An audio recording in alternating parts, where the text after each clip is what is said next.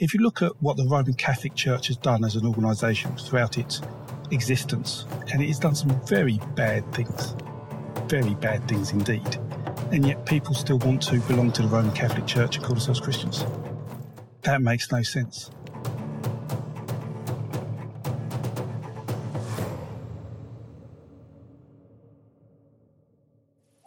The Way of Will John. So, guys, we have another special guest. This is going to be something. I would like to classify this podcast as story time because you normally say what? Go grab a cup of tea. Is that what you said? Right. Exactly. Good cup of tea. It's very nice and British, nice and relaxing. Go get a cup of tea. Which we have another podcast called Biscuits and Tea. Yeah, that's quite interesting. You and a few of you guys, isn't it? We'll chat. Yeah. So, guys, we're going to get into a whole lot of stuff that I know plenty of people know I'm interested in. But finally, we have somebody who's incredibly knowledgeable. So I won't be talking out of my ass, and he can tell us what's going on. So, John, why don't you give a little quick intro into who you are? How do you do, William? I am John F. White. I run a YouTube channel called Crackenfold, and there I take an academic look at mythology. And that means I try and let people understand where myths come from, where the motifs come from, what they mean, and their origins. And what people find fascinating about this is we can trace many myths back, not hundreds of years or thousands of years, but some tens of thousands of years. And what that means is that we really all are from the same seed. We're all the same people, and it's really fascinating. Yeah, and so I binged quite a bit, and so you have a specialty though. What would be your specialty? I'm educated in Anglo-Saxon and Nordic mythology. Okay. So Northwest Europe is my real specialist subject. Europe, I'm pretty good at. Mm-hmm. Indo-European. Sure. I consider myself pretty knowledgeable. Okay. Then we'll get to your specialty here in a second. So I know you're gonna have some good comfort. Let's take you out of your comfort zone slightly and head into the Vedas. There's a whole lot we're going to go through, guys. So definitely, I just want to start here. Could you explain what the Vedas are? And then I just have a little bit of a question, just an understanding to we'll go from there, basically. Okay. So you're talking about the Rig Vedas. They are associated with a culture in India, the Vedic culture primarily. They are considered our oldest religious texts. So they're probably about 3,500 to 4,000 years old, the texts themselves, but they probably go back another 1,000 years or so, the premise of them. And there's masses of them, and they're in like poetic form. And what we find about these texts is that many of the older stories we know are poetry, because it's a lot easier to remember poetry than it is to remember prose. And so there are many stories talking from how the world was created, how dragons were slain, and generally how to behave in life. So what do you take then? This is something that we should probably also get into. I mean, the fact that you're studying mythology, where do we draw the line between factual mythology? How do we, is there any truth? Are they pulling from truth in certain things that they say? And, in the Vedas, like for instance, what do you take from things called like the Siddhis? What do you take from stuff and them purporting to do things? How do we? So yeah, that's a good question. So mythology is based on truth. It's not a story. So mythology was used to explain how people thought things were, but didn't necessarily understand how they really were. So they make up a story about it, but that story they considered real. And there's a real difference between myth and story. So stories tend to be sort of often pictorialized or iconographized by our ancestors, where myths tended just to be told. And so you actually find, certainly if you go back to Paleolithic times, mythology is very rarely represented, but stories are. And so we know a lot of stories, but we don't necessarily understand why mythology is what it is, which is why there's a lot of academic research into try and uncover that. So myth, yes, is based on reality, so normally based on something that has happened, but the reasoning they use for that thing happening is often made up. Okay. In our modern age, we like to feel that we have a better grasp on reality and the nature of things than they did. Do you feel that that's true? Yeah, given a real example, a different example is they felt the rains and monsoons came because in India, their storm god, Indra, killed a dragon which was withholding water in the sky. So when you heard thunder and lightning, that's Indra fighting the dragon. And when he kills the dragon, then the water's released and there's rain. And that's what rains. You kill a dragon. And that is common throughout the world. That's a really common motif.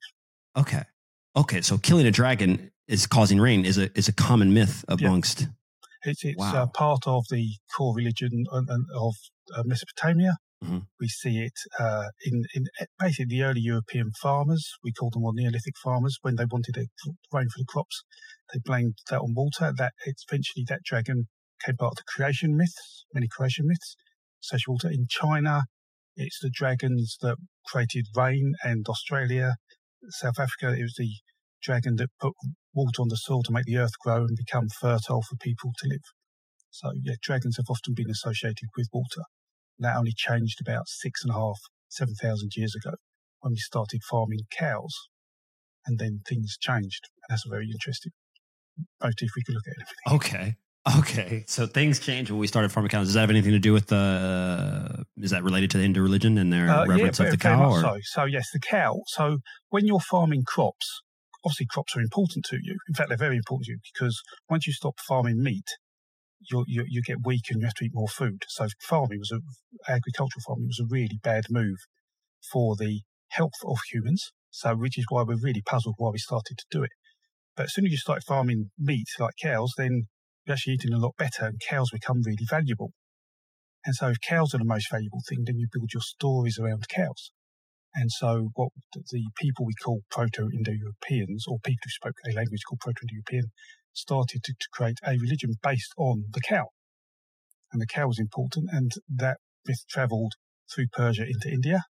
And there the cow was sacrificed in creation to create animals and vegetables, and so was considered sacred, which is why you can't kill cows in Hinduism. But in Europe, Europe was very much an agricultural farming base, and so the cow wasn't used in the same way. But you still see it in myth, like Old Norse mythology. There's a cow called Thumbla in the creation myth with Ymir, and Ymir suckles on the Thumbla to get stripped. So, with all that though, is it not, or should we find it weird? I mean, you just said that the myth spread, right? But is it not weird that separate cultures in different places and times had similar myths? Is there nothing weird about that? Or that's a brilliant question, because that's what everybody tends to challenge from when I say, so Ymir suckling Thumbla the cow to get milk in their creation myth is the same as Romulus and Remus suckling the wolf to get milk in their creation myth. And we see a slightly different view in Persia where the cow sacrificed and India. But it's all come from the same people. And like you just said, will people then say, well, how do you know that's the myth that has dispersed and not people coming up with the idea?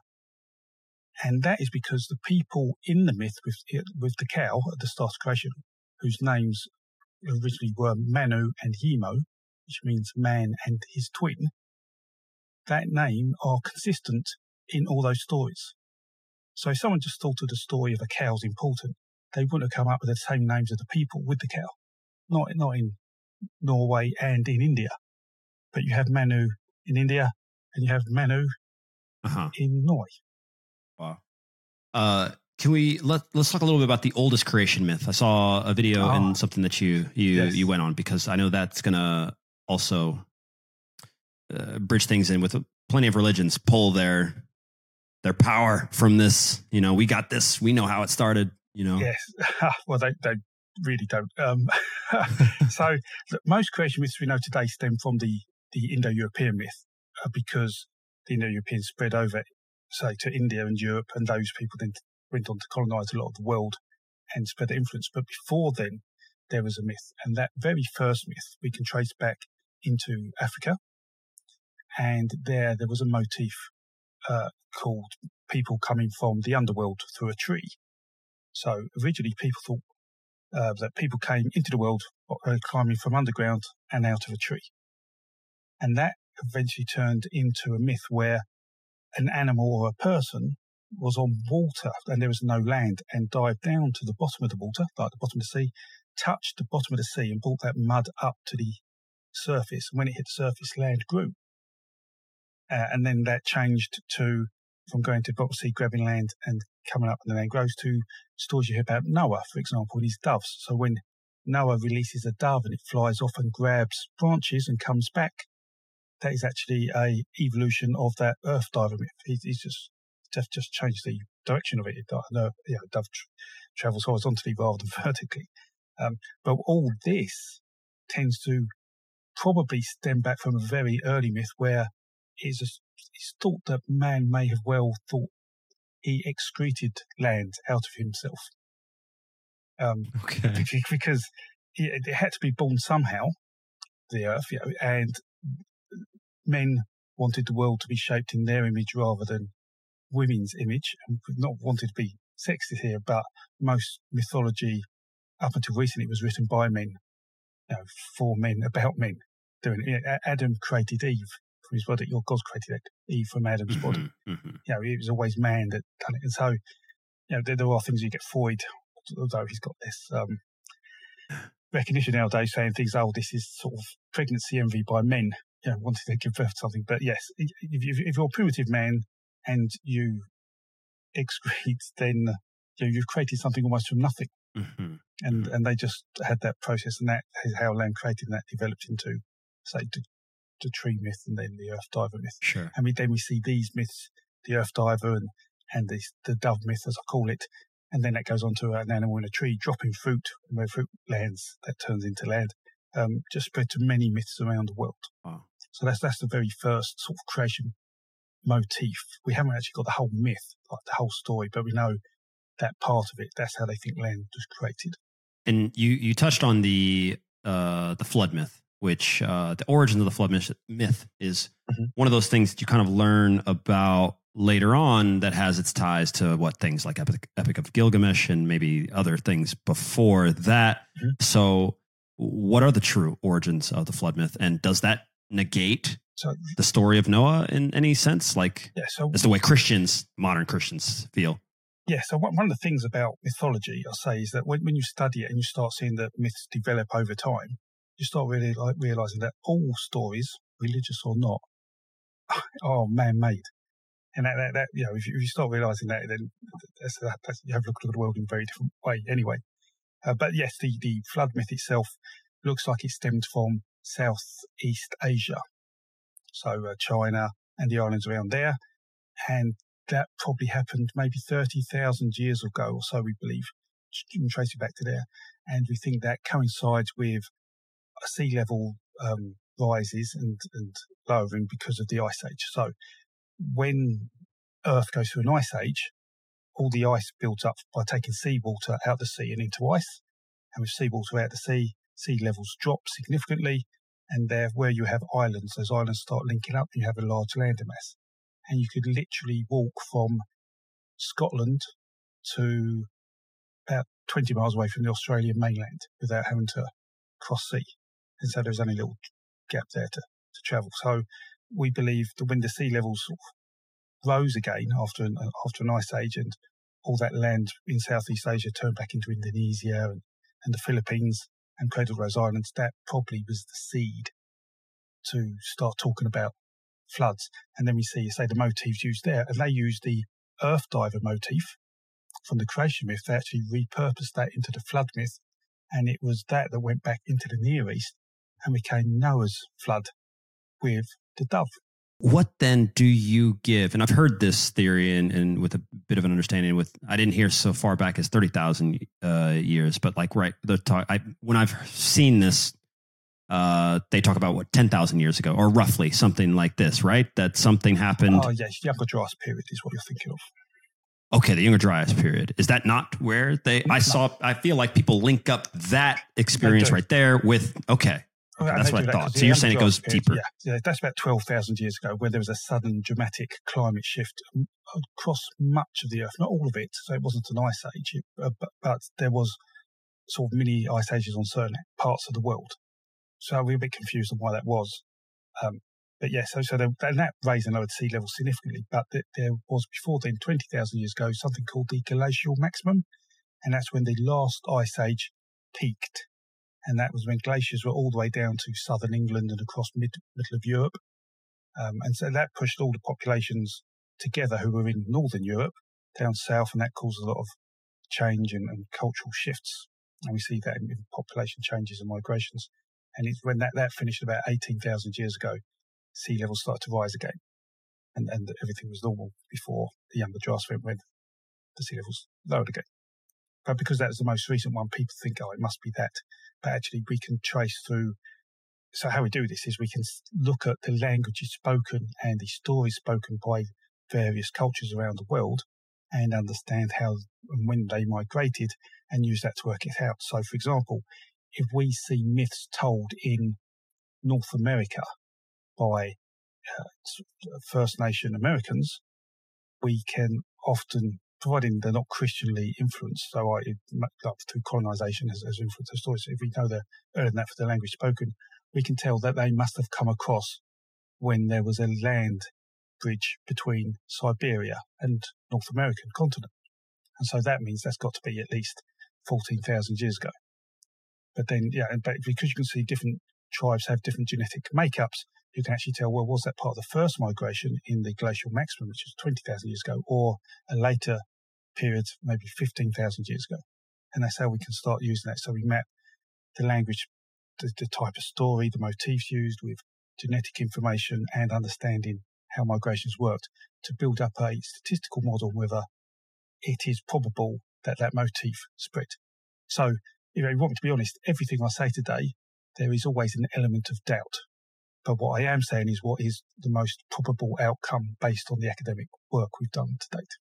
I appreciate that with the fact that, yes, there is, an element of doubt. But what confuses me is I went to school and school told me things were like this.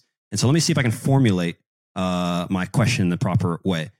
Based on what you know and based on all the things that, let's say, that the academic world and what you understand of the traveling of the stories, languages, and understanding of the glaciers and the ice ages, isn't it likely that we are missing possible civilizations underwater, completely smashed, gone? Like, are we missing something? Like, given that there's a little bit of doubt, is that possible? That's what I want to understand, because I know that that's a big thing out there that people feel as if, and I won't say the buzzword Atlantis, but I can definitely ask you about that, because actually that's really, I didn't even write that down, but I got to know what you think about that. But in general, it would make sense though that I don't know to the level of the development of the civilizations, but I mean, if there's these large land masses and these people settling, are we missing something? What people don't tend to understand, they don't necessarily conceptualize when they think about history is actually how long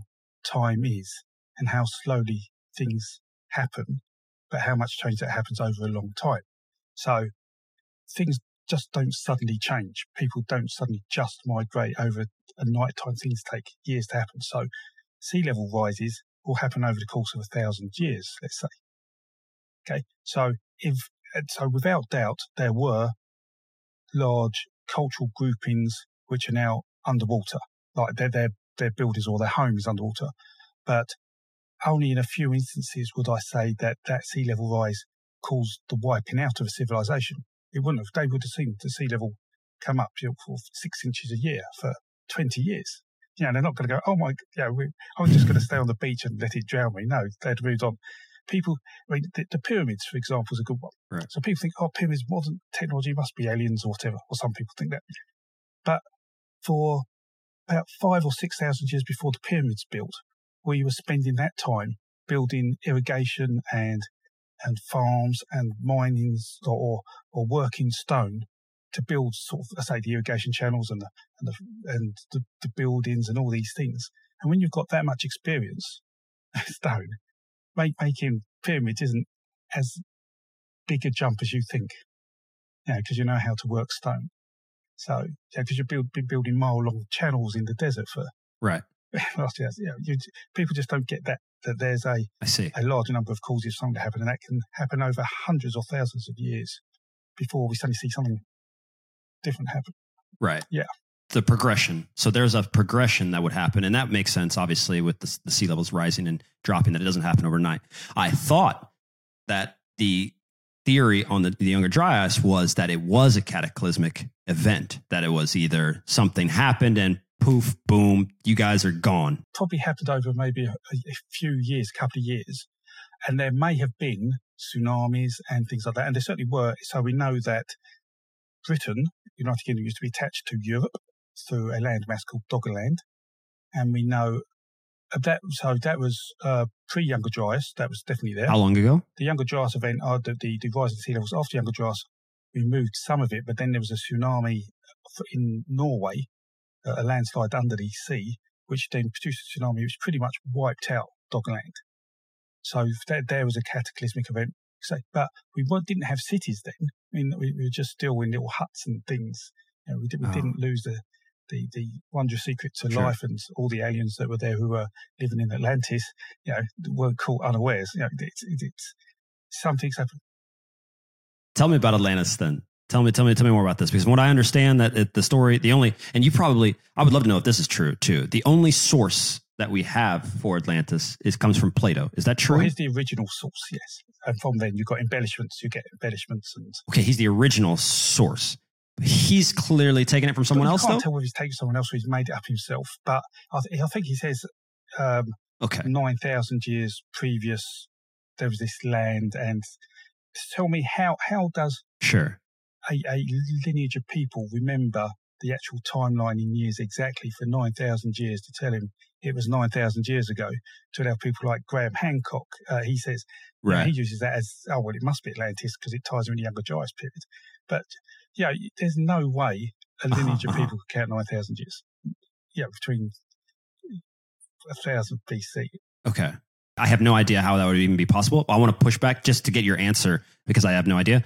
What about if you could do it through, what did the Egyptian kings have? The kings list, right? Which I know to a certain point is considered. Oh, no. Well, some kings live hundreds of years in that list, which... That's exactly. So how does that work though? Isn't it accurate to some point? Can't we actually use it?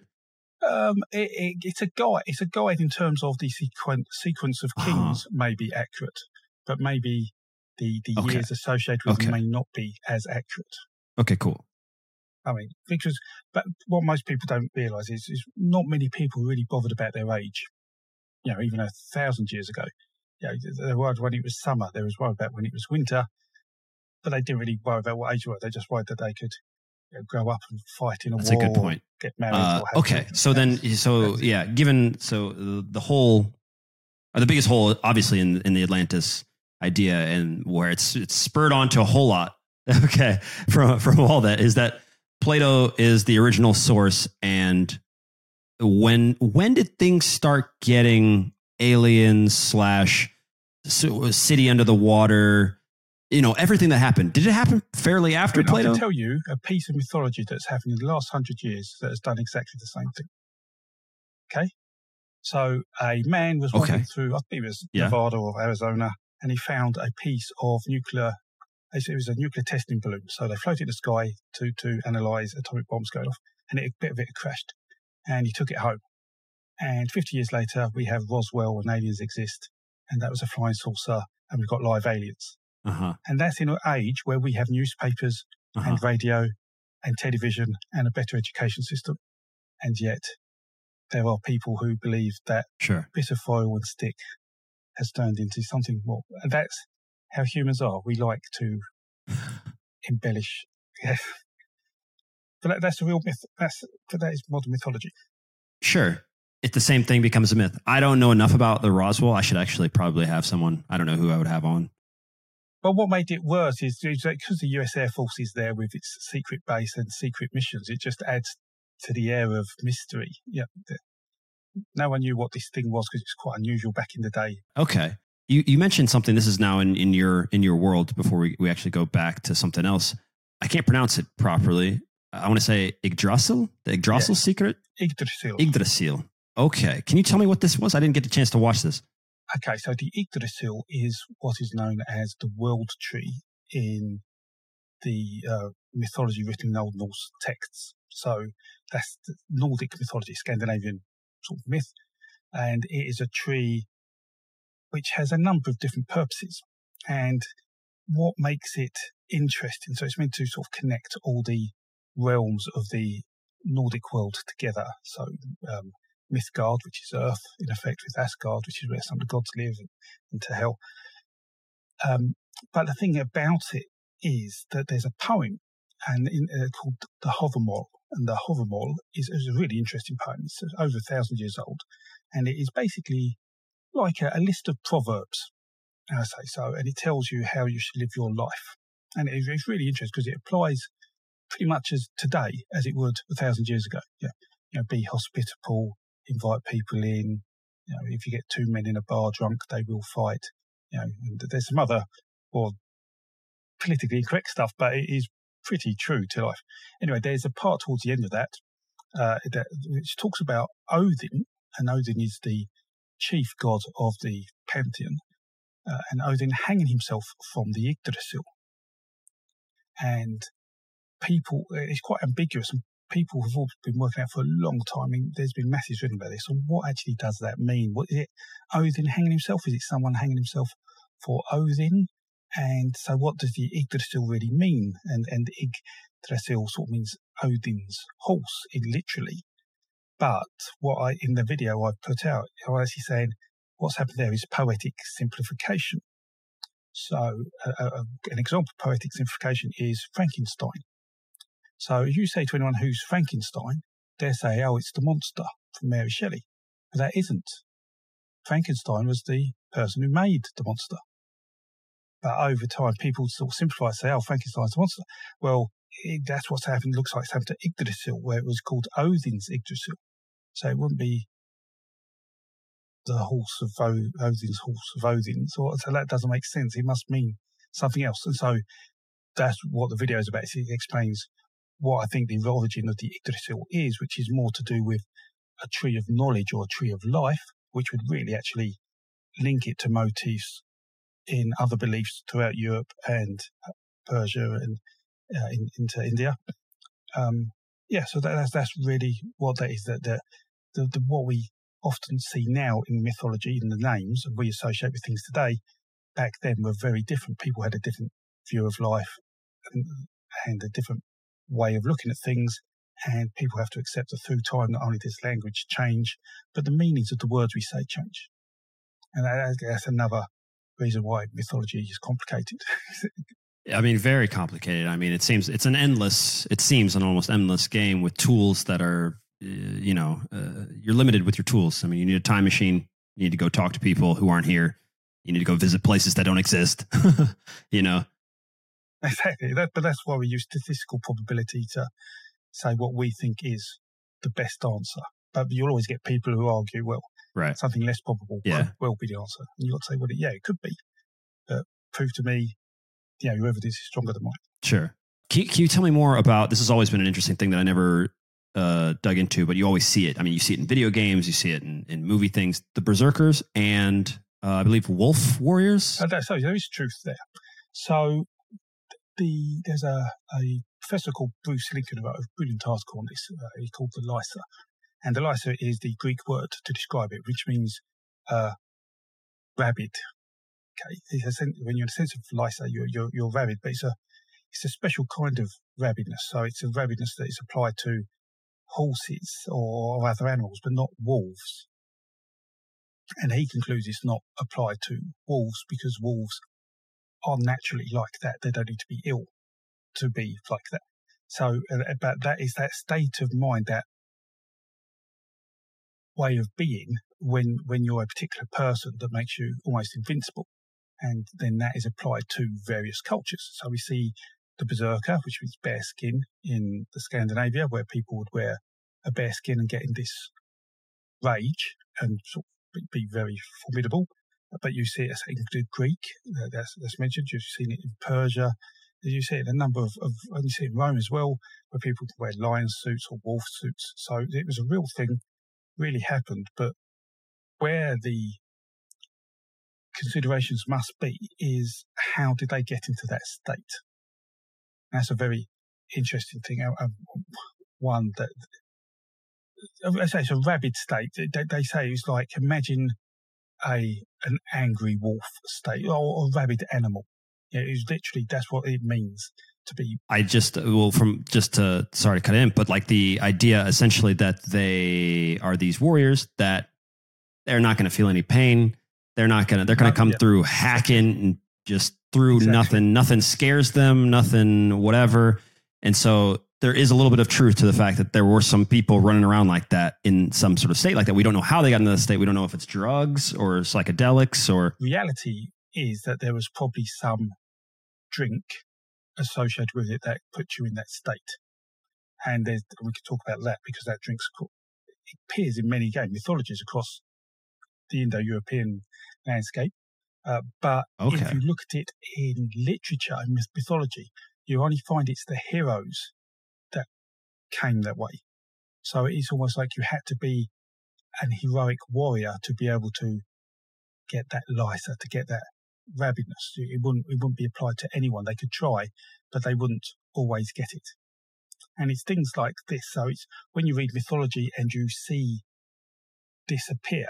So we see it, for example, a lesser known one in the Tyne, which is an Irish myth about herding bulls across Ireland. The main character there is Cú Chulainn, and the Cú means wolf. And you actually see people describe him as a sort of a formidable hero, and you start realizing, so if he's got that must be influenced from the Indo-European motifs. So it's very much an Indo-European motif thing, that particular thing. So but basically it's picking up those and saying, if you see it in myth, then you can actually see, now I know where the influences come from and what the premise was behind it, that this was a heroic warrior who must succeed in whatever he's doing. What was the drink? So in Vedic, so the Rig Veda they talk about Soma. Soma? That's Soma, M-A, yes. And that drink was used. You have it in Greek, his name escapes me in Greek, but you also have something called the Mead of Poetry in Scandinavia, and it all does the same thing. So you drink it and it puts you in this hallucinated state, or almost certainly does. And there's a book called, there's a couple ones. One called The Sacred Mushroom. The other one is The Immortality Keys, probably the most famous one. And that talks about it. And the author of that writes that this looks like it's come from something called barley beer in the Near East. And so his view is that in the early days of agricultural farming, so about 10 to 12,000 years ago, if you picked up a handful of barley grains and put it in water, the dirt on your hands would help ferment the water and the barley grains. And the barley grains themselves, there's a very common fungus. And that fungus, we now know today, is a key chemical in which we use in psychedelics. So his premise is that perhaps it was that taking that barley grains, putting it in water, let it ferment, and it isn't beer as we know it today. But if you drank that would put you in that way. And then if you think about that, so before then we were hunter-gatherers eating nice bits of meat, the odd deer or elk, and maybe the odd piece of fruit, but we stopped all that and decided to grow crops, which took a lot more effort. You got a lot less nutrition from it. You have to eat a lot more to get the same nutritional value. And so we actually see humans become physically smaller and weaker when they become farmers. Why did they do that? And one of the arguments in the Immortality Key is that we did it because actually we found by doing that we had a good supply of this barley beer that put us in a very good state. And it's pretty much that is when human civilizations really started to evolve at that point. So you could then also argue that actually having that happen to us put us in a mindset to expand and populate in a way that we would never have done. Sure. Otherwise. I mean, yeah, it's fascinating. That's that part. I had a question down and you've kind of just touched on it, but I was going to ask what the relationship to all of the myths and kind of the creation stories, and as well as just us as humans, that you believe psychedelics and hallucinogens actually played. I mean, this is one thing that's debated quite a bit, but what do you think based on what you know? I think they were in there somewhere, definitely. How common it was, I don't know. It's hard to say. I don't think it was an everyday thing for everybody. And I think it was probably ended up being quite controlled by religious groups and organisations, because there's this the increase of esoteric type knowledge started coming along, certainly in Egypt and in Greece, you see it, and Rome, and that's possibly where we start seeing that. And we do have fragments of what we call Orphic hymns in Greece, where they sort of hint at how this is made. And again, it's barley and mint and water. And I say, and it's this barley with this fungus. I think it's called ergo something. It is a key chemical psychedelic. So you can't have that in India as well, and in Norway, and it not be a thing. And the thing about this soma as well, so we see that warriors, the story is the warrior sacrifices this soma to the warrior god, normally a storm god, and the storm god gives the warrior strength. So in effect, it's very similar to the sort of wolfish rage, this Lysa myth. So you have this drink, you get this rage, and then you can go off and kill your dragon. Wow. That is very much it. So it all seems to be linked, like an adaptation. And that reminds me of a question. Valhalla is that's within your realm right there. But I don't know actually the true understanding of Valhalla, what it is exactly. But the question that I have on it has more to do with considerably quoted part about people either, what is it? They're plunging to their death, jumping off is that mixed with Valhalla and that understanding? Or is that a different, it's definitely a Norse, like for instance, it's one of these, you must have seen some of these comedies, Norsemen, for instance.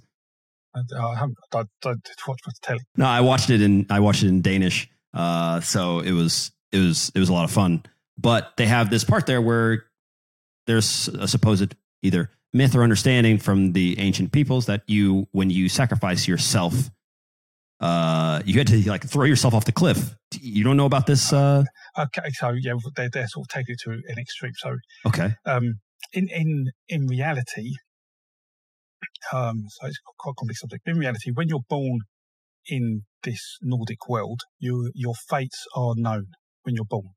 So there are some Norns who carve your fate into the roots of the Yggdrasil tree. So they're all over the realm, so they know wherever you are. And those fates tell you when you're going to, or say you are going to die at this time. That is fated. And because you're fated, your death is fated, as a person, it doesn't matter what you'll do, because you're never going to die until your fated moment. Okay? So that means that there's no point staying at home and missing the battle, because if you're due to die, you're going to die at home. You might as well go into battle and not die. So that was the premise of it.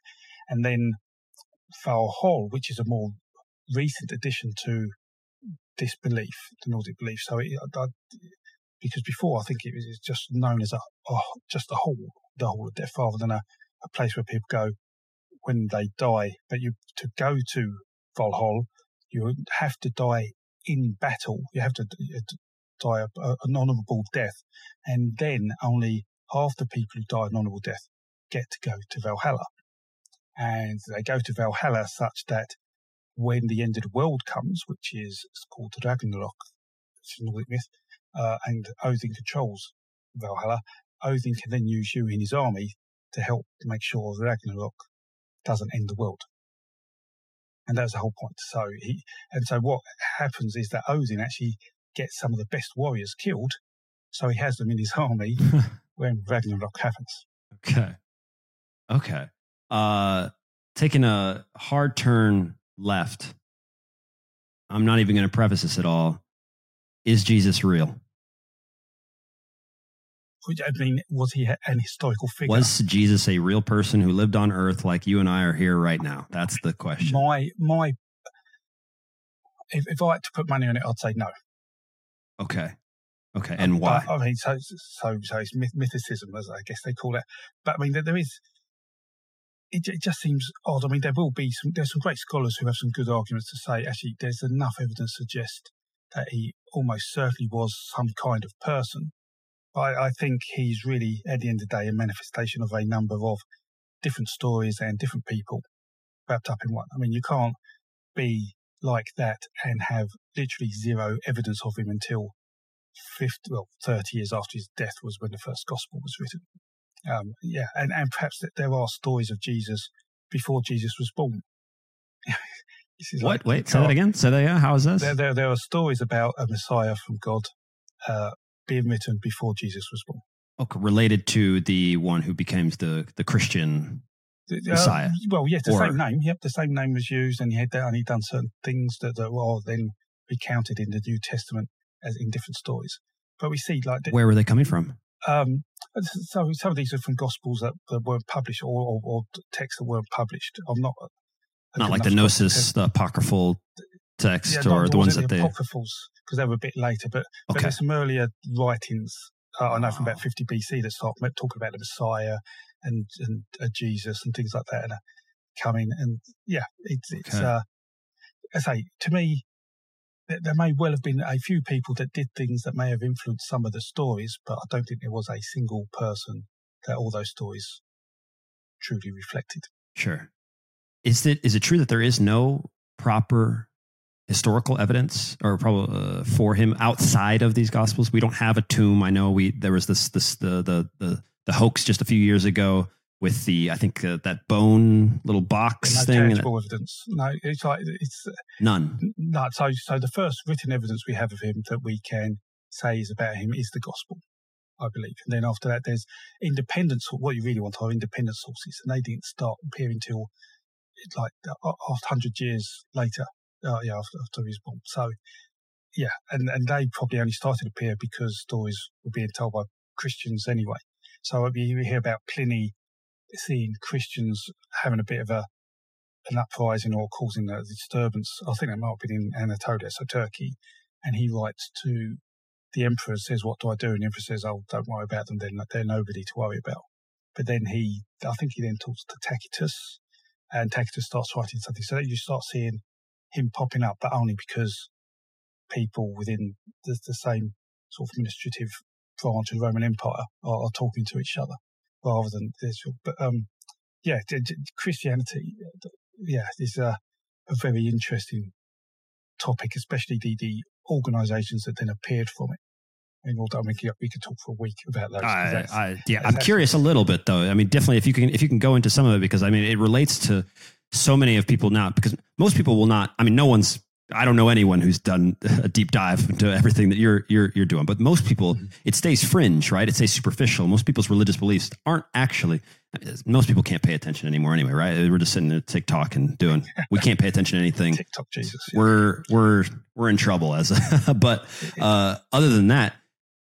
You can talk to a whole lot of people in Western society, and they'll tell you, oh yeah, I'm Christian or I'm Catholic or I'm whatever. It means nothing. It just means you belong to a group of people. And I've had this discussion. I've said, look, if you look at what the Roman Catholic Church has done as an organisation throughout its existence, and it has done some very bad things indeed, and yet people still want to belong to the Roman Catholic Church and call themselves Christians.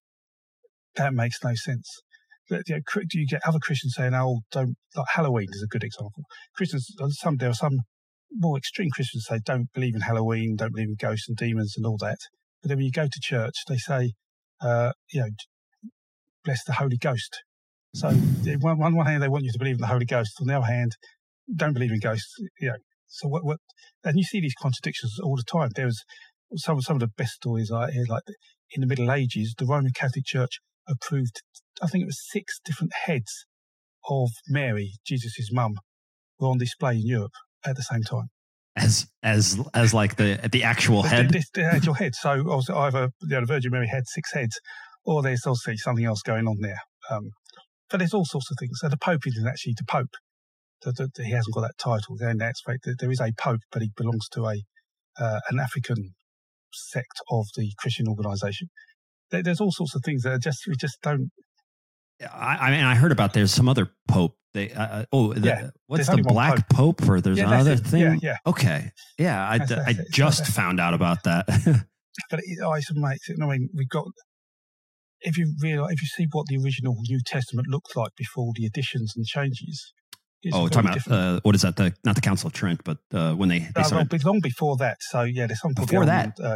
Before that, you actually see like the Gospel of Mark doesn't have Jesus resurrect him. Okay. Well, he dies It in. ends at like chapter 14. Does he die and is this dies. over? Girls turn up or women turn up to the tomb and then run away scared and don't tell anyone he's gone from the tomb. But there's none of him appearing in Nazareth or wherever. That doesn't happen. That's added later. We can actually prove that was added later. And then gospel. So you got all these, and that's why they sort of, I mean, I say you see it in all through mythology, in every other religion, you just see these myths develop and change. And what I certainly know is that we build God and religions in our own, what we want our own image them, to make them like. Sometimes we want them in our own image, but sometimes you just want them to be what we want. And you see that very clearly in mythology. They're nothing more than our own imagination. As a matter of fact, I think we had a pastor on our other podcast, and I asked him the exact same question, which of course he would cite it. No, he's clearly real. Yes. Yeah. He's clearly a real person, and we didn't have enough time to kind of push to say, why? Because that's the more interesting question: is why do you believe that? But I don't even know how you're going to answer this question too, because this is another video that I didn't see. But you have a video out there on what to make of the story that Jesus killed and cursed people. Yes, the Gospel of St. Thomas. So that is a bit tongue-in-cheek. So I'm normally very polite and unbiased about religions, and people respect me for that. But occasionally I do have a little bit of flippancy at Christianity because it's so big and popular, and there is so much. They're just hypocrites in many, many ways, and the contradictions are galore. And so we know this is a Middle Ages story. It's early Middle Ages. Someone wrote some child gospels about Jesus as a child. And today they read like a comedy where quite an R18 sort of comedy where Jesus as a little child comes along, gets upset with his mates and kills them because they upset him, and then makes adults blind because they tell him off or they can't talk. And it's just like, wow, it's just like, and they've decided not to put that in the Bible for some reason. I can't quite work out why. But it's obvious it is written long after as a sort of maybe someone's, and at the time it was taken seriously. Sure. When it was written, but now we know better. But then you ask yourself, well, if that wasn't taken seriously now, but what was then? Why can't you do the same with the other texts and the other writers? Sure. They're weird. Yeah. One of these things, and like you explained in myths, is that they're trying to understand their world. And clearly we don't have everything down, to a T. Agreed. Is there anything that they understood through nature, right? I mean, they definitely did have a better connection to nature than we did, or we do now, which is very absent for most people. Do you feel that they had some better understanding of reality to a certain extent? Is there stuff that they knew that we don't? Let's say. I mean, I know. Yes. Or forgotten. Sure. That is a brilliant question. That is sort of one of the things that drives me to learn what I learned, because part of me feels that this, bad word to use right now, but the holy grail of mythology is to uncover this. As an analogy, to uncover this. Are there secrets they knew about the world that we've lost? Is there something? And what gets me is, so I'm more studying Indo-Europeans, and they have this view of the world being balanced such that if you took from the world, you have to give it back. So, and their view was that in the beginning, I talked about these two characters, Manu and Yimo, man and his twin. Well, in the beginning, Manu sacrifices Yimo to build the world. Okay, and then he uses different parts of Yimo's body to build different people on this world. So some people built from his head, some from his body, some from his legs. And so it is thought that you live, but when you die, your body then goes back into the earth, and your hair becomes grass, and your bones become rock, and your blood becomes water, and your flesh becomes soil, such that when someone is born again, they take from the earth, and their bones were made from rock and their blood was made from water. And so in effect, they had this cycle that you must balance what you give. Whatever you take, you put back. And that I quite like. It's quite poetic and romantic, but I just like the fact that they had that view in life. That if you have that as a real belief guiding your everyday practice, then does that make, I don't know if that makes life better, but to me, it feels like that's a better attitude towards life than maybe wanting to be number one on TikTok. In general, yeah. In general, the balance thing. I mean, I don't know if this has any play, but I mean, it's not exactly, but there is some similarities, obviously, to the yin yang understanding. Yeah. Right. Okay. So they were influenced by each other. Okay. Yeah. Yeah. So the Pengu is basically influenced. We believe there's some influence there. I think that's again Bruce Lincoln who wrote a bit of a paper on that. Sure. Yeah. So okay. It's religious linked. Yeah. I mean, that's something that fascinates me as well, because I mean, we're so locked into our world here, into our worldviews here, which no one's saying we don't know a lot. I mean, we're the masters of matter and doing all this stuff, but you know, one wonders where we're headed with our technological advancements and how we kind of, whatever. Like, I don't know. Of life. Yeah, we've lost. There is no point to life. If you want to be philosophical about it, you just enjoy yourself and then die. Yeah. The question is, how do you want to enjoy yourself? Right. What's the best way? What should be the way? Do I have a path? Is there a better way for it? Those are the questions that I think are pretty much lost, and they're going to continue to get lost as long as you can't sit down and have a deep analytical look at your world, where you came from, why did all these people do all this? I mean, you have thousands of years of work from your species being done, you know, that builds upon, you know, itself. And so you should probably look to see if they found anything interesting. Yes, for us to be here, our families went through so much. I mean, you know, war and famine and plague and all sorts, you know, and yet we're here. We're that lucky to be here. Why are we not trying to give something back? Which is sort of why I do YouTube and possibly why you do your podcast. In a way, it's a way of not only learning and helping yourself grow, but allow other people to listen and grow too. And to me, that's why I do this. But sure. You hear stories of kids who just play computer games and want to do that for the rest of their life. And yeah, they could be enjoying themselves doing that, but you think, sure. When what's you your contribution? You want to be remembered. Exactly. Yeah. And there's actually a poetic term in Indo-European or Proto-Indo-European, which goes, fame does not decay. Suggesting that, you know, that's the way of being immortal. Because they knew they couldn't actually be physically immortal, but they knew if they'd done deeds that were so great, people would write poems about them. That's what you want to do. You want to be so great that people would write songs about you. Nowadays, you have to be sort of an ex-boyfriend of a female singer, maybe, and then you get written about you. Isn't that crazy? It is crazy because I mean, in it's funny. It sounds like, I mean, I see this quote in football as well. I think Clarence Seedorf, if you know who he is, he put out a. I mean, do you know who Clarence Seedorf is? No, he's a footballer, excellent footballer from the Netherlands. Played for AC Milan, tremendously, won the Champions League like with 3 teams, incredible. Oh, wow. And he said, nowadays, it seems like people don't want to be good at the sport to get their notoriety. They just want to be known. And all the youth, there's a big push to just be known. And if you want to be a star, he's like, just like, get good, go deep, understand it really well, train and go that, you know? And so it is funny to me. And I don't know if this is true. This is another question I can ask you.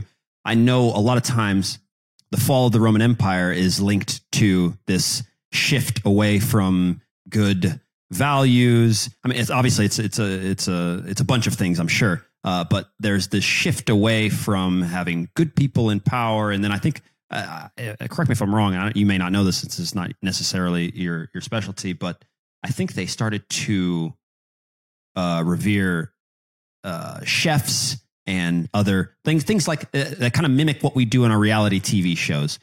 Not necessarily philosophers, not necessarily excellent politicians that were noble and things like that, but they started, pushing up people that might not be this. They became the ones to look after. And then a couple generations later, you had people wanting to let me just do this. Let me just be a TikTok star. And then before you know it, you have a couple generations that are...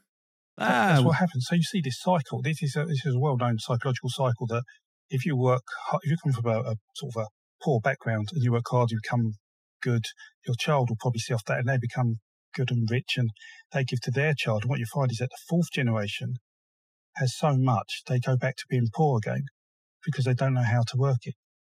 And you see that with empires and with kings and there's all sorts. It's a very well-known cycle. You see this, and that was part of the reason for the Rome's change and collapse, because it basically turned into the Roman Catholic Church basically became the Roman Empire, and they had this awful. And you say just say lucky.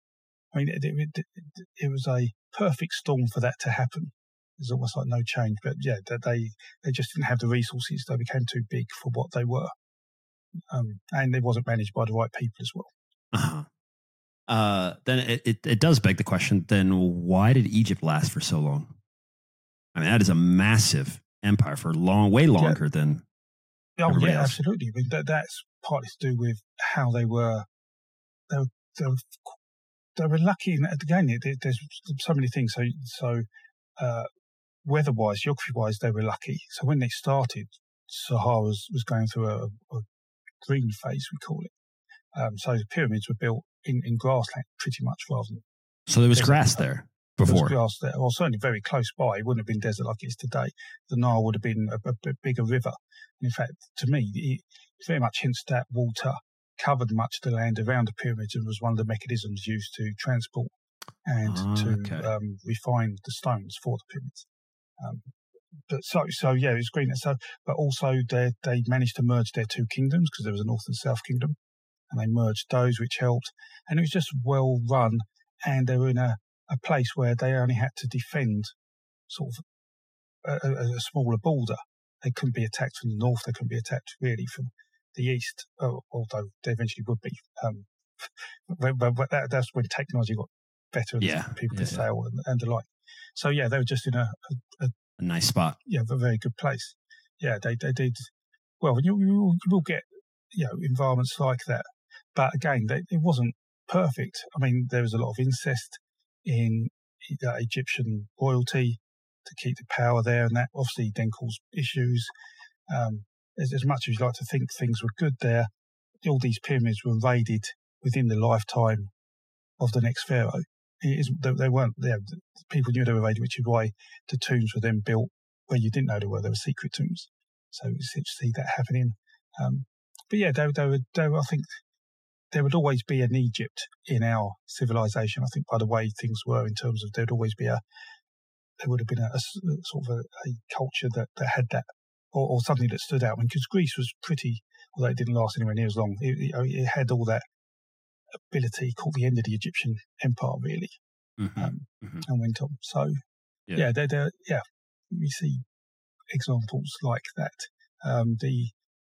But we also see how empires change or cultures change, like Göbekli Tepe. Are you familiar with Göbekli Tepe? Yeah, of course, in Turkey over there. Yeah, exactly. So, I mean, that only lasted for a period of time, but it looked so successful. But then they buried it. And you think, where did it go? That sounds crazy to me. I've heard this so many times. I don't understand, because this place existed, 9,000 years ago or something like this? About 11,000 years ago. 11,000 years ago, yeah. Yeah, it stopped being used, yeah. Sure. How and why? And we didn't know about this. Like, I grew up with history books telling me that, nope, we didn't do it. We were just still hunters and gatherers. And then boom, this discovery happens. And it's like, no, there's this massive place out here where they were doing well. And then they buried it. How do we know that they buried it? And what is the current best understanding for why?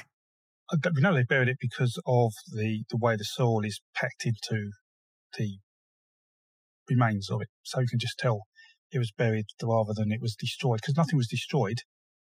It was just filled with earth, and you could just tell, okay. And it didn't fill earth naturally. You could tell the earth was put there deliberately. So that's how we know it's buried. Why? Well, to me, I'm not an expert on Göbekli Tepe, but because there's a number of sites now around that region. But to me, this starts at the end of the Younger Dryas period, but finishes when agricultural farming is now a major thing. So people have started to learn how to farm, and it may be that it perhaps wasn't in the best place for farming, or perhaps there were other cities elsewhere that would seem to attract better riches or better quality thriving of life. Maybe. Yeah. Yeah. We see that. So, yeah, but who knows? Okay. People may have preferred to go down to the Near East, down to Tigris and Euphrates, and down there. So, yeah, there's many options. I don't think we'll ever truly know, but I'd love to try and understand the iconography there, because that's sort of the missing link in in terms of religious belief.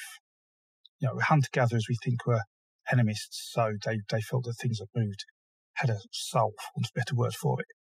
Rivers move, so there must be something alive in the river to make it move. The wind blows, it must be alive. But then when we start to sort of personify gods or put imagery to gods, when we started to farm in certain places, but there's this sort of jump between the two, which we're not entirely sure what is going on there. It looks like there's some astrological effects in there, possibly constellations, but we're not entirely sure. I'm always a bit sceptical about some of those things without real understanding. A few stars on a picture does not mean that there's an exact representation of the solar system, for example.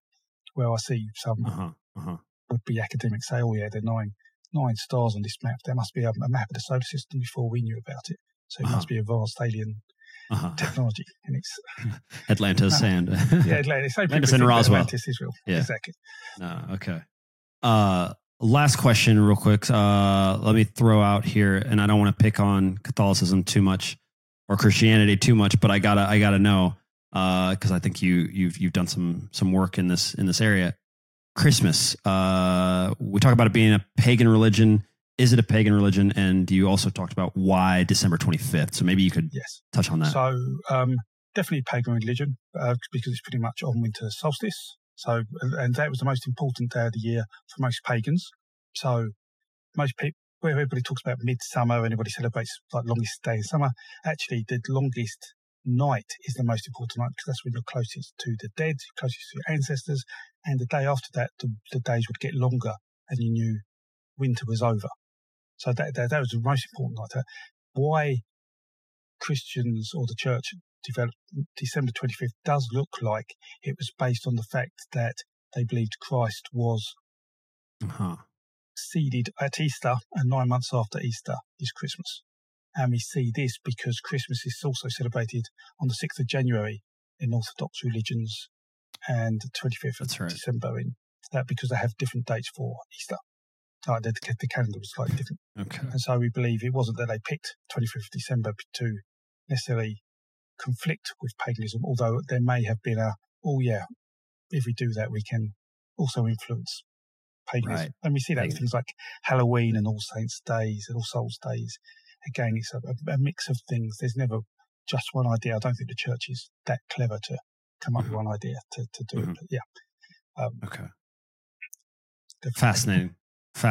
I mean, you're definitely gonna have to come back on. Maybe next time, some other time, we'll stick with one subject so we can go deeper in on it. But I have too many questions. I'm gonna have to make it like a 3-hour podcast sometime. Or you're over there. Maybe I'll come to you one of these times. No, I'll come to you. I don't mind this. Pretty flexible. Honestly, because I would love to have just those type of podcasts you can listen to and stories and just really just literally grab a cup of tea and just sit there forever. Exactly. We literally have just scratched the surface of everything we talked about. Totally. Okay. Well, where can people find more of this? Because I know they will if they're listening. Okay. So I have a YouTube channel called Creckenford, CRECGANFORD,